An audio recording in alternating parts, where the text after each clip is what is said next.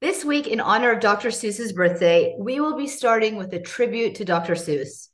We will then veer towards talking about the basic and universal psychological needs of agency, autonomy, and mastery. Basically, being the boss of your own life. Want to know what this has to do with our relationship to food and our bodies? Keep listening. Welcome back to Health Bite, my podcast where I offer you small, actionable bites towards healthy weight and weight management through greater mental, emotional, and physical well-being. I wholeheartedly believe that our relationship with food is a window into our relationship with ourselves. Understanding this relationship will not only facilitate healthy weight and weight management, but will have rippling effects that impact every aspect of your life. In the nearly 2 decades that I've worked as an obesity medicine specialist, I have seen firsthand the life-changing effects of this transformative work, and I'm so excited to share my insights with you. I'm your host, Dr. Adrienne Youdim, and I created this podcast as an alternative to the noise to offer you knowledge-based guidance in the areas of nutrition, fitness, habit change, and mindset that I use with my patients in my medical practice every single day to help them achieve healthy weight and health. More episodes are available at dradrienneyoudim.com/podcast. And while you're there, sign up for my newsletter and shoot me an email.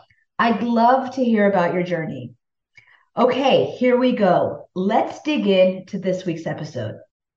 This past week was Dr. Seuss's birthday, and I was reminded of my all-time favorite book, not just of Dr. Seuss, but my favorite book in general. Oh, the Places You'll Go.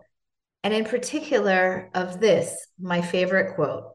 You have brains in your head, you have feet in your shoes. You can steer yourself any direction you choose. You're on your own and you know what you know, and you are the one who'll decide where to go. I absolutely love this quote because to me, it represents autonomy, it represents agency, it represents mastery, values that are really important to me personally. And as it turns out, really important to our psychological and emotional well being. Agency is the sense that things don't just happen to us, rather, we are in the driver's seat of our own lives. It's very related to this concept of environmental mastery, which is a key determinant of psychological well-being. So there are these studies and these scales that measure various psychological concepts and have kind of scored them to see which ones are truly important to our wellness, to our well-being.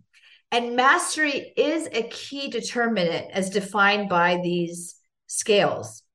Environmental mastery is defined as the degree to which we feel we have the resources, the competency to regulate our environment and to cope with difficult circumstances. Basically, having what it takes to deal with what life gives us.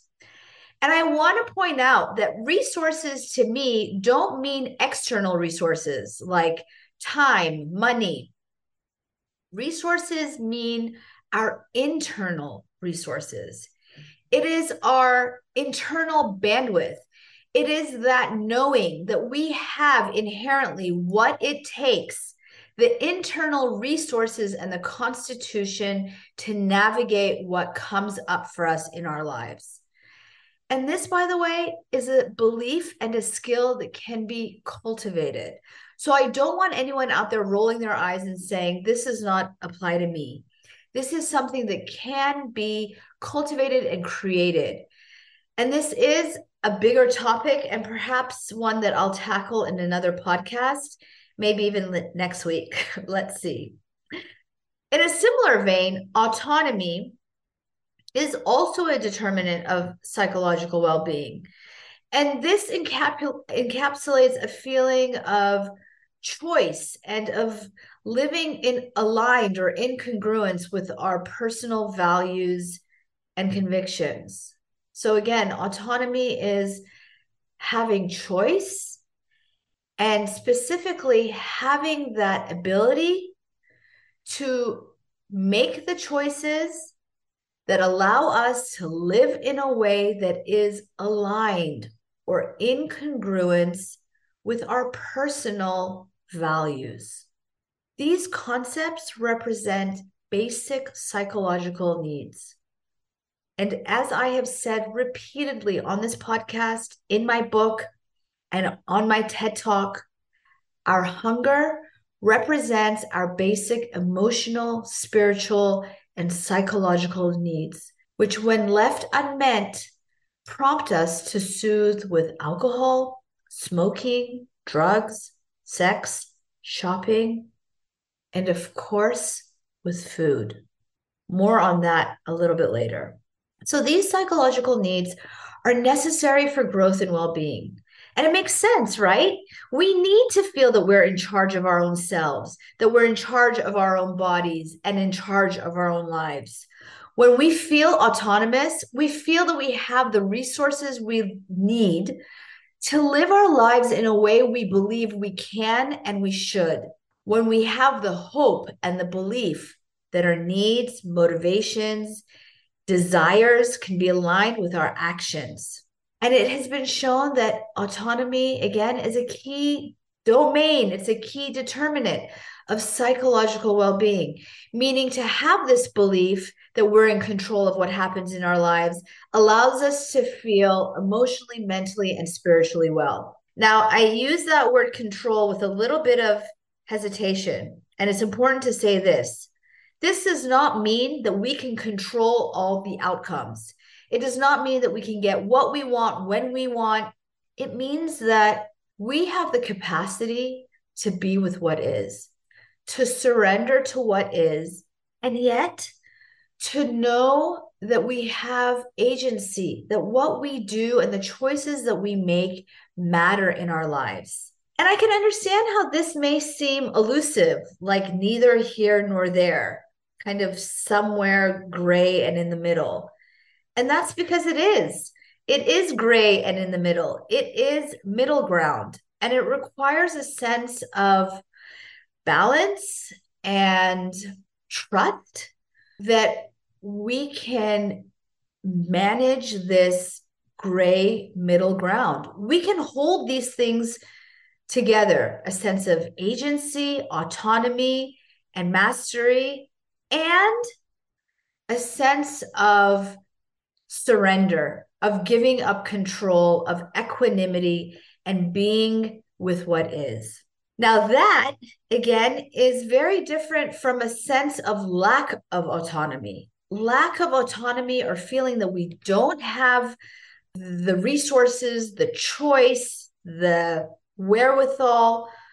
This, on the other hand, has been associated with feelings of helplessness, feeling alienated, feelings of low personal accomplishment, feelings of depression and hopelessness, and a feeling of burnout, something that has been talked about widely in the last few years during the pandemic, now after, if we are after the pandemic, this feeling of burnout, right? Hi, friends, it's Dr. Adrienne, and I'm dropping into your podcast to offer a love letter to you.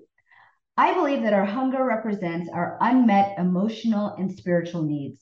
And by leaning in and listening to our hunger, we have an opportunity to hear our needs and to respond. I know this not only from personal experience, but from listening to the stories of hundreds, if not thousands of patients over the past almost 20 years. I have compiled these stories, including my own, into Hungry for More, Stories in Science to Inspire Weight Loss from the Inside Out. This book is not just about weight loss, but about life, and contains lessons that I know to be life-changing. If you don't believe me, head over to my website at dradriennudiem.com, where you can obtain a free sample, or to amazon.com and check out the reviews for yourself. And so it may not be surprising to you But believe it or not, studies have shown not only is lack of autonomy associated with all of these emotional, mental, psychological symptoms, but it's also correlated with physical illness. And this is straight out of my book, Hungry for More. So if you're interested in learning, reading more about this, I encourage you to take a look at the book. Specifically, this is out of the chapter Hungry for Autonomy.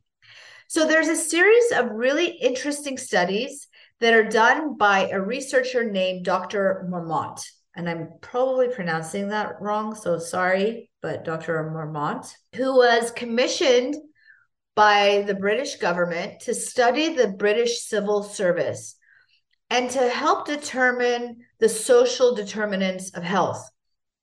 In fact, he initially was commissioned because there was a understanding that there was a higher rate of death as well as death by suicide in people who worked in the lower ranks.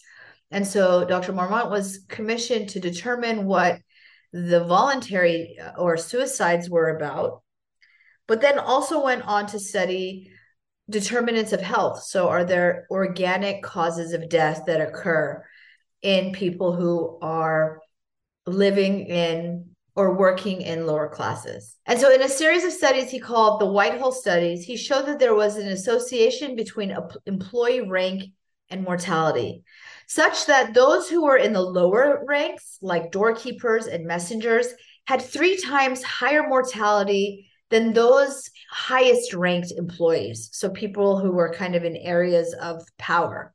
Now, one may think that this disparity is associated with a prevalence of risk factors in the lower ranks. For example, maybe lower ranked individuals had more poverty, more obesity, more smoking, lesser access to social support or medical care. And that was the link to higher organic causes of death, in this case, cardiovascular mortality and all cause mortality. However, he showed that even after controlling for all of these risk factors, for all these variables, the lower ranked employees still suffered twice the cardiovascular mortality as those in the highest ranks. He showed in a second set of studies that rank was an important determinant of health, even after controlling for the effect of income, education, risk factors on health. And he coined this term status syndrome, suggesting that there was a benefit of one's sense of being in control of one's life.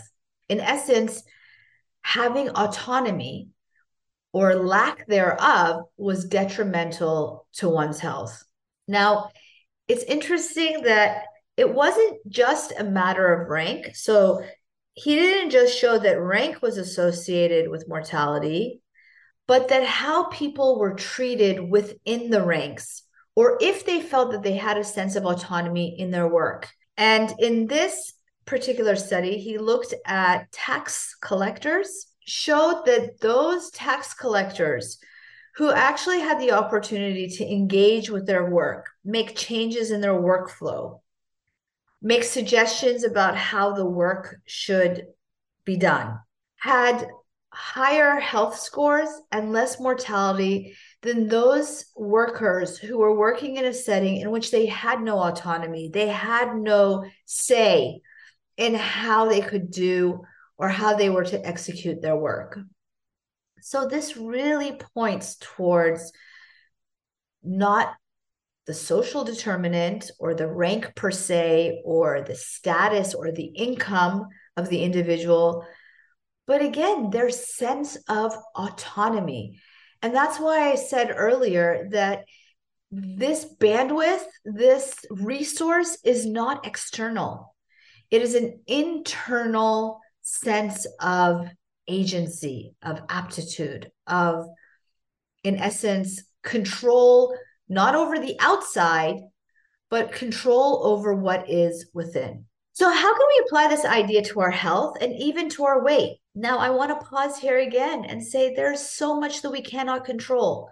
We cannot control our genetics. We cannot control the families we were born into, the trauma that was passed down, the fact that we've experienced and are experiencing a fallout of a pandemic, something that has radically changed our lives and the way in which we live. We cannot control natural disasters, economic downturn, and catastrophic world events. As I say this, we are experiencing all of this on a global stage and just in the past month alone. And on a personal level, even the most supported and resourceful people on the planet still experience adversity and uncertainty. They experience illness, loss of a job, loss of income, death of loved ones, changes in relationships. So suffice it to say that there is so much that we are not in control of. However, we do have mastery. Unlike control, which is a futile defense mechanism, we have mastery. And there's an important distinction between mastery and control. Mastery does not mean control, but rather the fortitude to meet whatever challenge comes our way. I know we already kind of talked about this, but it stands repeating because it is the knowing that we can withstand unexpected circumstances, no matter how difficult, that gives us the sense of mastery. Inherent in mastery is the willingness to accept an outcome, even when, especially when, it is not what we have hoped for. So mastery assumes within it a degree of surrender, knowing that we can't bend life circumstances to our will, and accepting that our best laid plans can be circumvented by life's unexpected unfoldings. But surrendering to what we cannot control allows us to direct our attention towards what we can control. And here is where agency comes in. We have choice. We have choice in the way in which we live our lives. We have choice in how we treat our bodies. We have choice in the words that we use towards ourselves. We have choice in how we nourish ourselves with food and by other means. We have choice in how we respond to life's circumstances. And in the end, that choice is so much more powerful than the notion of control. So I want to end with this exercise. As you know, I am a huge proponent of journaling and writing, and it is something that I do regularly and have done since I was 6 years old for my own mental and emotional health and well-being, and for sorting out and processing what comes up in life and in my head. So I want you to engage in this exercise. Take out a piece of paper and write down a list of things that you wish to change in your life. This list can be as extensive as you would like and may include big things like repairing relationships with people in your life, with yourself, with food, or it can be seemingly smaller things like creating some more order in your life by eliminating clutter or organizing your closet. Now, from this list, pick the one that you have the bandwidth to tackle right now and write down the things that you can control. Write down the things that you can do to make this situation more to your liking. What steps can you take to create a better relationship with your partner? Maybe you find ways to regulate your emotions when you're angry, like give yourself a timeout, do a breathing practice, or go for a walk before opening your mouth. What steps can you take to create a better relationship with food in your body? Maybe notice the words that you use to talk to yourself, to describe your body. Would you say that to your daughter, to your best friend, or to a stranger? Do you set the necessary boundaries to create the time needed to care for yourself, to cook, to sleep, to move your body? And before you jump in with, I have no time, I want you to question that. Do you really have no time? Really? Is there really no space or room to do this work? Maybe you have unrealistic expectations of yourself. Can you meet yourself where you're at? Can you commit to one meal a week where you ditch ordering in for a wholesome meal that you prepare for yourself? Can you commit to 10 minutes of daily walking, moving, or exercising? Not 60, not joining a gym, 10 minutes. Small bites like these build a sense of agency. They build a sense of mastery and open the door to a world of autonomy that is just the tip of the iceberg. I hope you found these concepts empowering. I know I do.